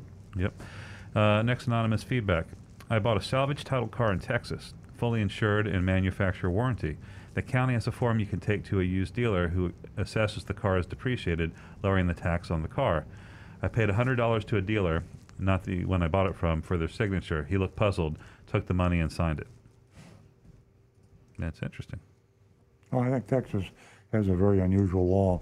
As I recall, we had another issue about Texas, and they have a classification, or they don't have a classification for cars that have been totaled, and so you can actually get a title. You can take a car that was totaled and rebuild it, and it doesn't have to have a special title. Next one. So your take-home message is to get the car around the end of the month, plus or minus a few days on the 30th or 31st, right? Is buying the car on the 28th of the month a good day? Also, since all months have at least 28 days. Also, would the end of the quarter months be a better incentive? Once again, don't get bogged down too much in the days. Yes, towards the end of the month, as dealers get close to their quota, if they're short, they're more likely to give you a better deal. But it's a great question on the quarter, and I don't know how about other manufacturers, but I can tell you that Toyota has a quarterly incentive for their dealers, and that could play a factor. So at the end of the quarter, if they hit a quarterly objective for the past 3 months, it's a huge amount of money, and so dealers would be motivated to maybe take less profit on a deal towards the end of the quarter if it helped them get to that big incentive. But for the average car buyer, that would be awfully difficult to know. You'd have to be an insider and understand, maybe to know someone that works at a particular franchise dealership. 30-day cycle is the best way to go because virtually every car dealership in the United States has month-end bonuses and incentives for the salespeople, the manager. Best rule of thumb is the end. Let me correct something I said earlier about Texas. When I said they had a different law about the way cars are totaled, the law has to do not with collision cars, but with other problems. For example, someone that never changes their oil, or if you have a mechanical problem that totals a car, there's nothing wrong with issuing a normal title on that. It's totaled, but you still get a title in Texas. Okay. Here's a question for Rick on anonymous feedback. Earl says that the manual states your new Toyotas never need a transmission fluid change, then go with the manual. Almost all the mechanics I know state you should change the transmission fluid, but it's a very intricate and precise ordeal to change the transmission fluid on a new or newer Toyota. So, Rick, my question is, do your mechanics understand that they are trained to know how to do this precise transmission fluid change on a Toyota? Unfortunately, I don't know of any shop or service center close to me that I would trust to do this precise transmission fluid change. That's actually very true. And yes, all our techs are well trained on it, especially because when these newer transmissions first started coming out, we actually had a case where a technician accidentally pulled the drain plug on the transmission instead of the engine. And we had to be extremely careful to get it perfect, because he didn't, and the transmission wound up blowing up. We had to replace it under warranty. So there are issues like that. You have to be How can it very be careful. replaced under warranty if it was dealer error?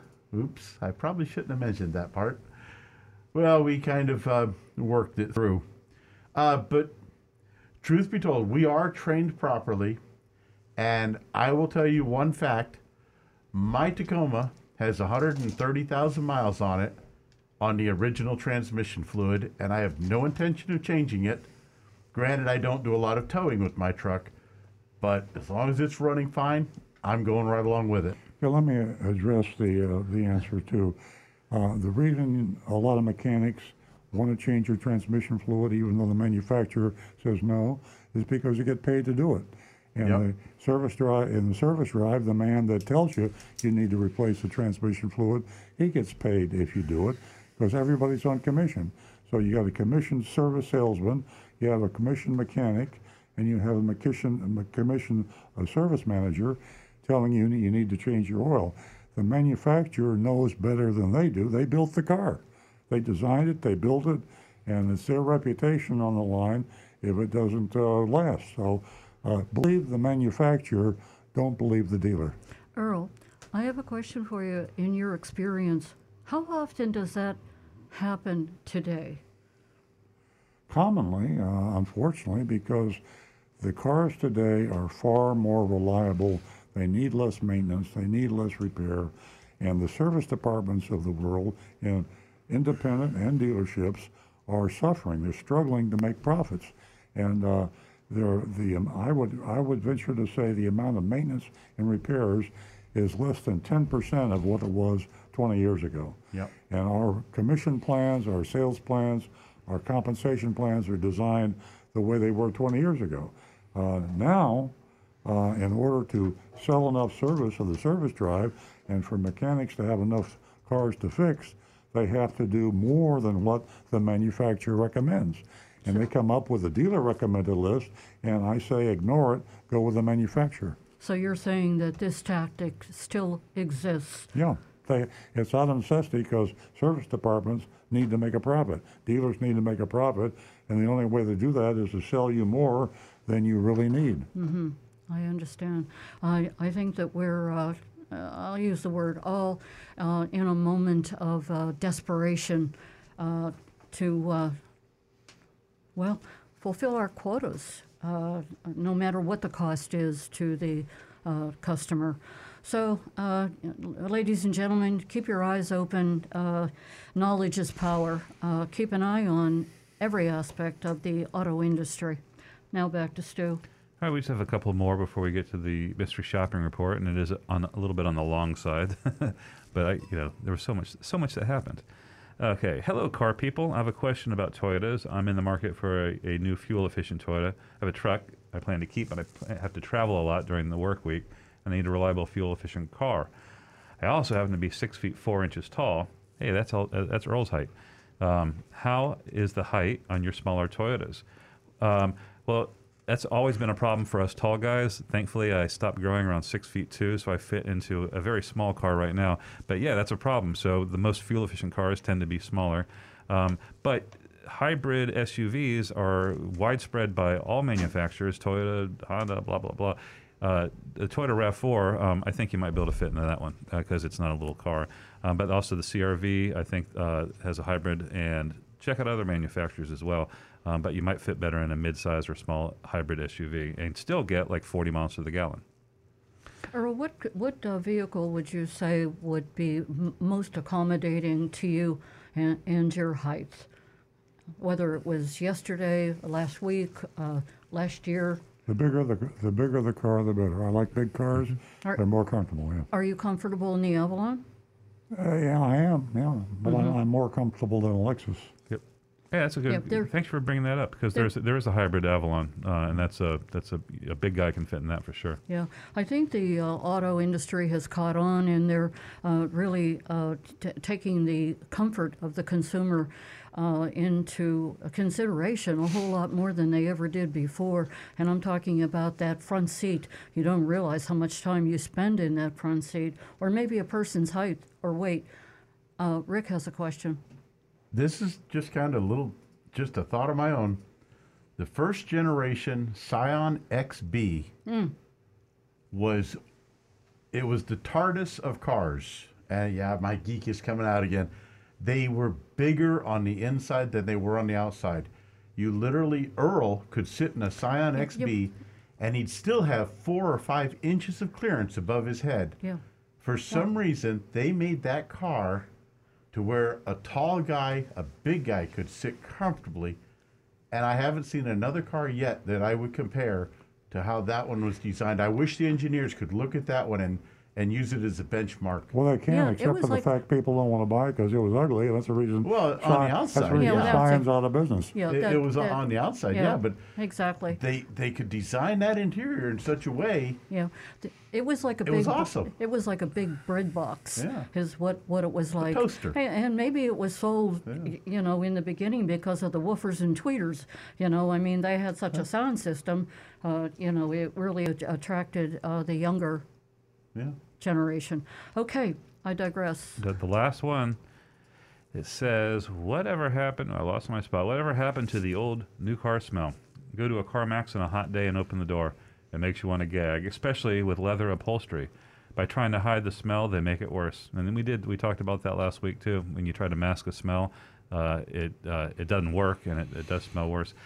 I don't get the new car smell thing. I know that it's a nostalgic thing for people.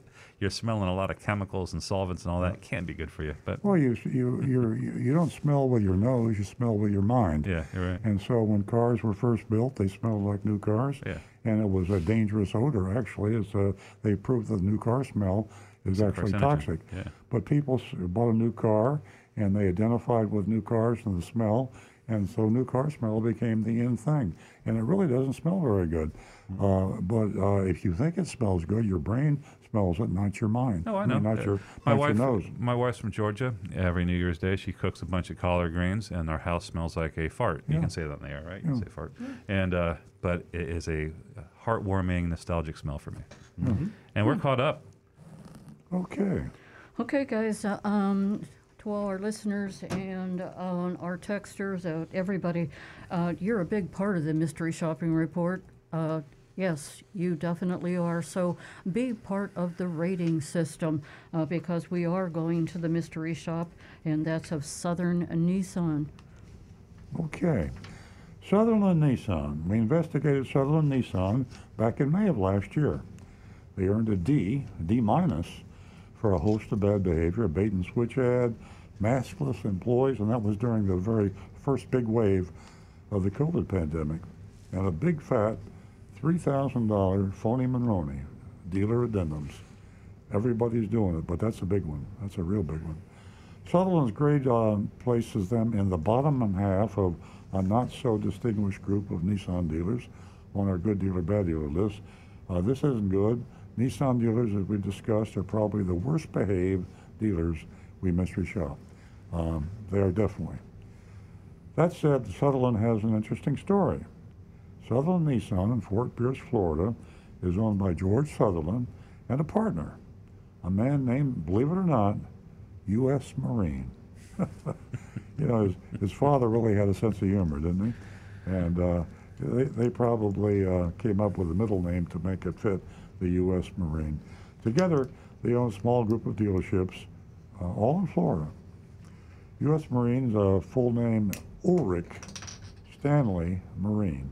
You know, who, Ulrich. I guess I'd want to be called U.S. Marine if my first name were Ulrich. Ulrich. Yeah, Ulrich. Anyway, he has a hell of a story. He began his career as a bartender with a dream of owning a car dealership. According to Florida Weekly, U.S. Ulrich was recruited into car sales while working in a restaurant in Tampa, and quickly rose through the ranks and began running his own stores. That's very cool. I mean, say what you will about his dealerships. I don't know. We'll find out at the end of the mystery shopping report. But you got to admit, that's what I call a rags to riches story. Yeah. Bartender to owner of a string of dealerships. U.S. Marine was just 28 when he met Mr. Sutherlin and began their partnership. Wow. This time around, there was another Sutherlin online ad that grabbed our attention. The offer was what is known as a BOGO, which is an acronym for buy one, get one. I never heard BOGO. Stu did. Oh, they're common. Yeah, they're common, yeah. BOGOs are quite common in fast food restaurants and supermarkets for low-cost items like French fries and pints of Ben & Jerry ice cream. A BOGO offer from a car dealer for new Nissans raises a little healthy level of suspicion. Okay, I'll show you the ad. You're putting that on the screen. Here's the, here's what the ad looked like. BOGO. I guess everybody knew what a BOGO was but me. If I saw that ad, I'd say, BOGO? BOGO is back. Who's he? Is he a clown? No, that's Bozo. Anyway. So, according to the ad, if you buy a new mid-size Nissan Altima, you'll get for free a new compact Nissan Sentra. Unbelievable. No, literally. I didn't believe it. Unbelievable. The one line of teensy tiny print that catches this. Based on a 2019, now we're talking 2019, folks. This is 2021, in case you dozed off. 2021, they're selling 2019 Nissan Altima, and then if you lease a 2019 Nissan, Purchase. Oh yeah, You buy the Altima and they give you a 24-month lease. 24-month lease, yeah, okay. They give you the 24-month, and that's on the Sentra? Yeah, that's the small car. Yeah. My first thought was, wow, they still have 2019 models on the lot, and we checked and they had just one. When I read this, I had a flashback. That was a common trick a while back, and I think they stopped. A lot of dealers stopped doing it because it was just too egregious. You know, excuse me for interrupting you, but whenever I first read the mystery shopping report and I saw BOGO, the first thing that I thought of, Payless shoes. I mean, maybe I'm showing my age, but I believe that that's where that all started. And I was really glad that Stu had put in the mystery shopping report the acronym, buy one, get one. So anyway, my thoughts. Back to the recovering car dealer. So my second thought, well, this is an eye-catching, very compelling bait-and-switch ad that must be investigated, and that's what we did. So we called Agent Lightning. Here's the report, speaking in the first person, as if I were the shopper. As soon as I received my orders, I headed to Nissan's website, nissanfortpierce.com, to find the ad to see if there were any more disclosures. If you're listening to this, go to nissanfortpierce.com, take a look, and you can see it on your computer or your smartphone and see exactly what we're talking about. It's probably still up, I believe. It is. Yeah. There were none. This was a form I could fill out to get more info on the offer, so I submitted a request using my husband's name. I received a reply from Megan, a retail sales specialist, and she basically came back pretty quick, I think. Hello, Frank. Thank you for your inquiry on the BOGO sale. This offer from Nissan has been very popular since it was released. And see, from Nissan, remember that. It's been very popular since it was released, and everyone who gets it loves it. This is where you buy a vehicle such as an Altima or a Rogue, and you get a brand new Sentra for free. Yes, for free. And remember, she's repeating this. This is a 2-year lease at no cost to you, and at the end of the lease, you're going to either turn the vehicle in or buy it out of the lease and finance the remainder. Did you have an idea on what vehicle you were hoping to get into? Warm regards, Megan Meyer, Retail Sales Specialist. Now, I may be confused, but if someone says they're giving me something for free, I assume I won't have to give it back in 2 years. Well, I would think everybody would agree with that. I also noticed that the email claims that the offer is from Nissan, which implies this is a manufacturer, national factory offer, they're not lending credibility. However, I checked, no other Nissan dealers are offering a BOGO, and manufacturers don't do that. So this is blatant. This is not true. This is an untrue statement. Yes. It's a lie. Nissan is not making this offer. But it is a rule of thumb. If you see a manufacturer advertise 0%, it's real. Or 0.5% or 1% financing, it's real. If a dealer advertises 1%, he's lying. So that's the reason they use the manufacturer to whitewash the fact that they were misrepresenting something. I also noticed the misspelled Sentra, which I just, that's a typo. I don't worry about that. Clearly, this email was designed to diffuse some of the anticipated anger this ad will cause with Sutherlin's customers. I didn't reply to it. Instead, I headed right up to Fort Pierce to continue my investigation. I arrived in the morning and was half-heartedly greeted by a receptionist wearing a mask around her neck and using her smartphone. I waited for her to finish, then I told her I was there for the BOGO deal. Still gazing at her phone, she said she would get me a salesperson. She picked up her desk phone handset, made a call, then she called Quinn, Quinn, Quinn, and be with me shortly. Quinn came over wearing a mask properly, good. He said he would get a salesperson for me. I walked away a few months later. He was back with Tim, also wearing a mask the right way and holding the customer info sheet. We sat down at a desk and Tim launched into the familiar interrogation. After he finished, I showed him the ad on my phone, told him that my husband refused to come in with me because he believed there was no possible way anyone could get buy one, get one free on a car purchase. He said I was getting tricked. Tim chuckled, said, "We'll make it happen and really show your husband." He explained that I would have to finance the purchase of the first car, then I'd get a 2-year lease for free on the Sentra. Another salesperson, Dan, approached us at this point and brusquely asked us to move so we could make room for his customers that he had coming in, and we had to change desks. We relocated to the next desk and continued to discuss the buy one, get one free deal. Dan apparently overheard me express irritation at learning a second car was a lease. That's the guy next door that just made us move, because he decided to interrupt again. He said there was a full disclosure in the ad, and there shouldn't have been any surprise from me. Now this is just blatant rudeness. Yeah. And it's not deception; it's how to lose a sale. So the quality of the salespeople we found at Nissan dealerships is below average, far below average, and the reason being, and I'm digressing now, I know, but if I'm a car salesperson and I'm a professional and I want to sell cars, I'd first apply probably at a Lexus or a Subaru dealership or a very popular car, and then if I couldn't get a job there, I'd move on down the line, and after nobody would hire me, I would knock on a Nissan dealership door, and they would probably hire me. And this is unfortunate, and I hate to say this, but it's unfortunate that anybody that had a quality salesperson doesn't want to work for a Nissan dealer. And I know I'm making a lot of people mad at me now, but I got to tell the truth. That's what I do.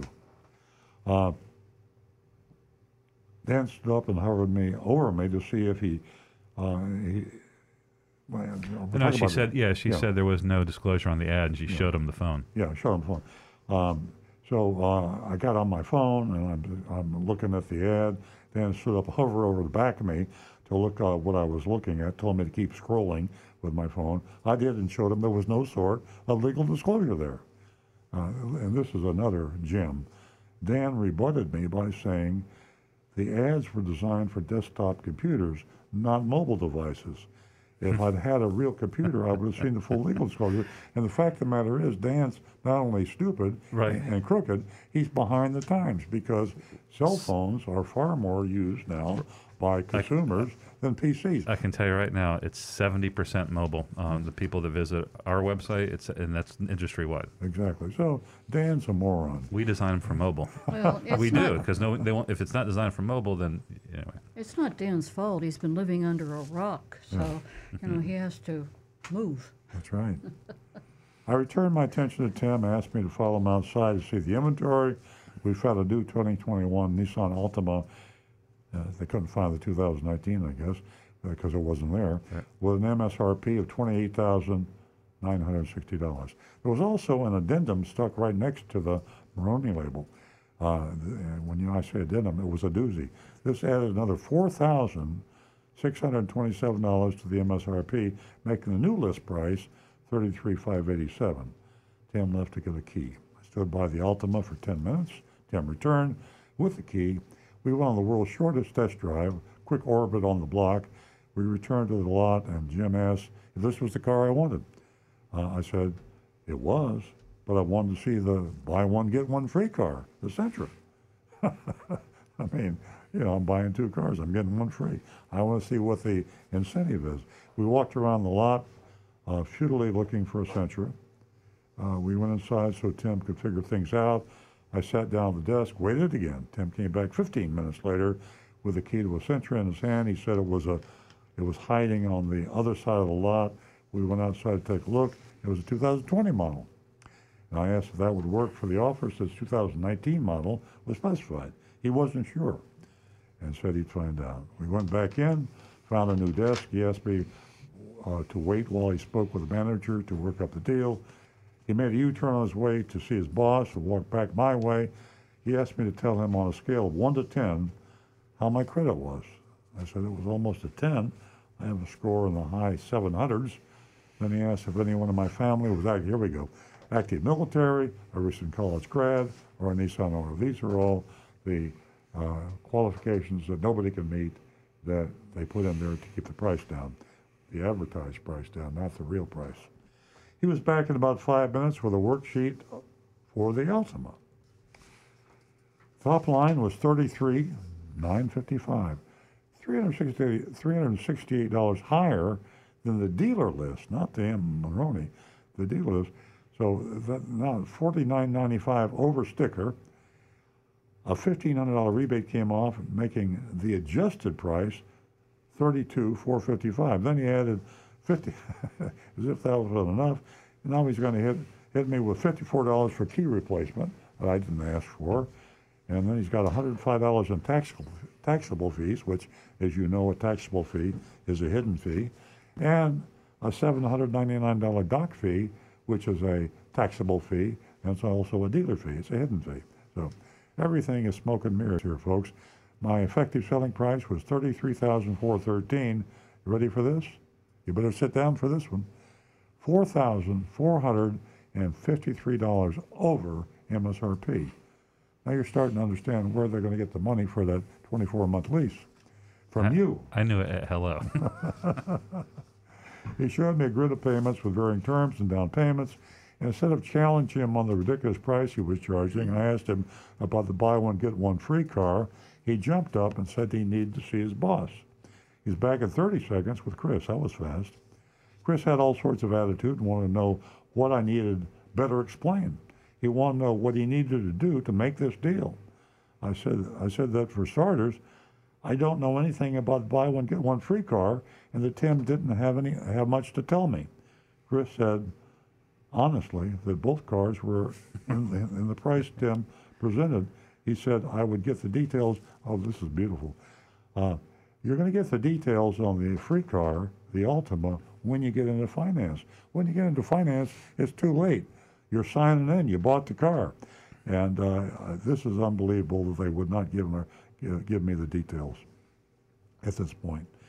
I said this would not help me convince my husband the deal is legitimate. I said I needed to run things by him, and right now I had nothing to show him. Chris countered by saying that most people came to the dealership to buy cars.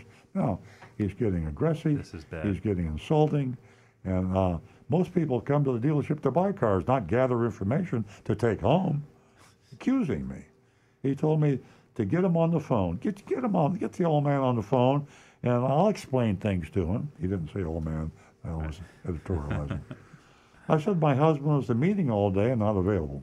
I was there doing the legwork so we could determine if this buy one, get one free thing was legitimate.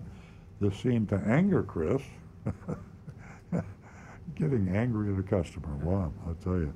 No wonder he couldn't get a job at any other dealership. Who belligerently said, this isn't some rinky-dink Mickey Mouse dealership.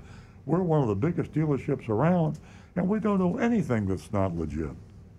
I bit my tongue, and Chris took out his phone, showed me his calculator. $8,496 was already on the screen. $8,496 already on the screen. He was prepared. He said the way this works is they'll cut a check to me for $8,496 that I'll sign over to him to cover the 2-year lease. He said all the lease paperwork will be explained in finance. So I'm going to prepay the lease for 2 years, and I'm going to write a check out for it, and I'm going to give it to him, right? I turned my attention to the worksheet and pointed out the inflated price and the fees. I said I wasn't interested in the dealer install package. Chris was rude. He said the extras were how they were able to do the buy one, get one free deal. Rude but honest. Rude but honest. You're paying for it. It's not free, though. That's BS. Then he actually laughed and said, did you really expect to get discounts on a buy one, get one free? I mean, you can't make this stuff up. I said, I've gotten buy one, get one free deals at Publix and used coupons. This wasn't a bad zinger for a nasty man. Chris sarcastically asked if I'd ever bought a car at Publix. You ever bought a car at Publix? Hard to believe. You can't. That's car dealers say that too. Like, well, Kelly Blue Book says my car is worth $10,000. I go, can you buy it from them? You sell it to them. So anyway, you wonder why Nissan stores are doing so badly. I was steaming. I turned him out. Tuned him. I tuned him out. Tuned him out. This went on about how big they were, blah blah blah, and how well they take care of the customers.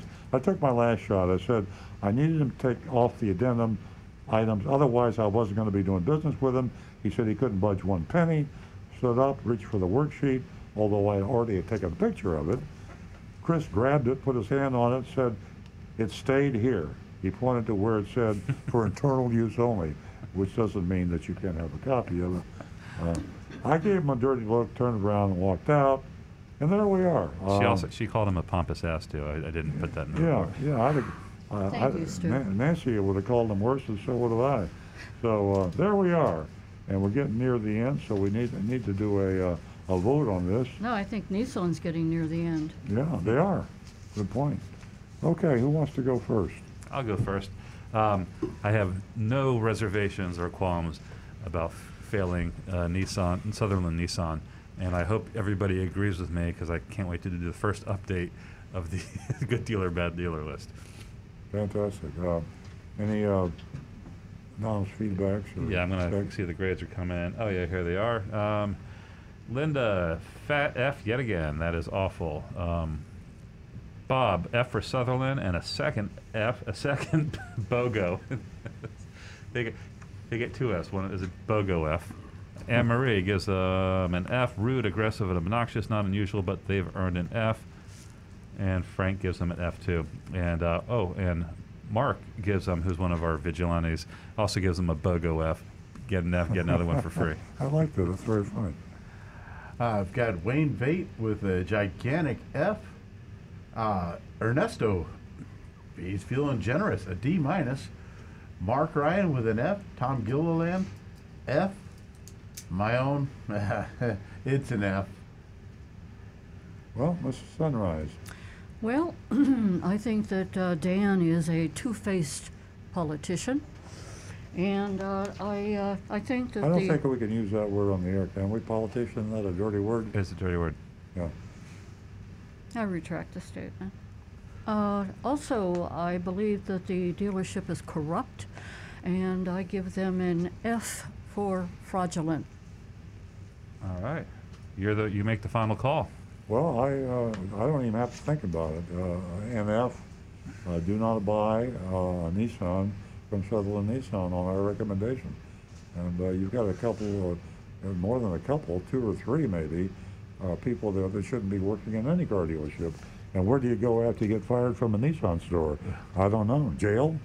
I don't know, but I'm telling you, he's dragging down the GPA of all the Nissan dealers. So, Okay, folks, I want to thank everyone for tuning in to Earl Stewart on Cars. We enjoyed your company, and I hope that you enjoyed ours. Stay tuned next week, same time. Have a wonderful weekend. Stay safe.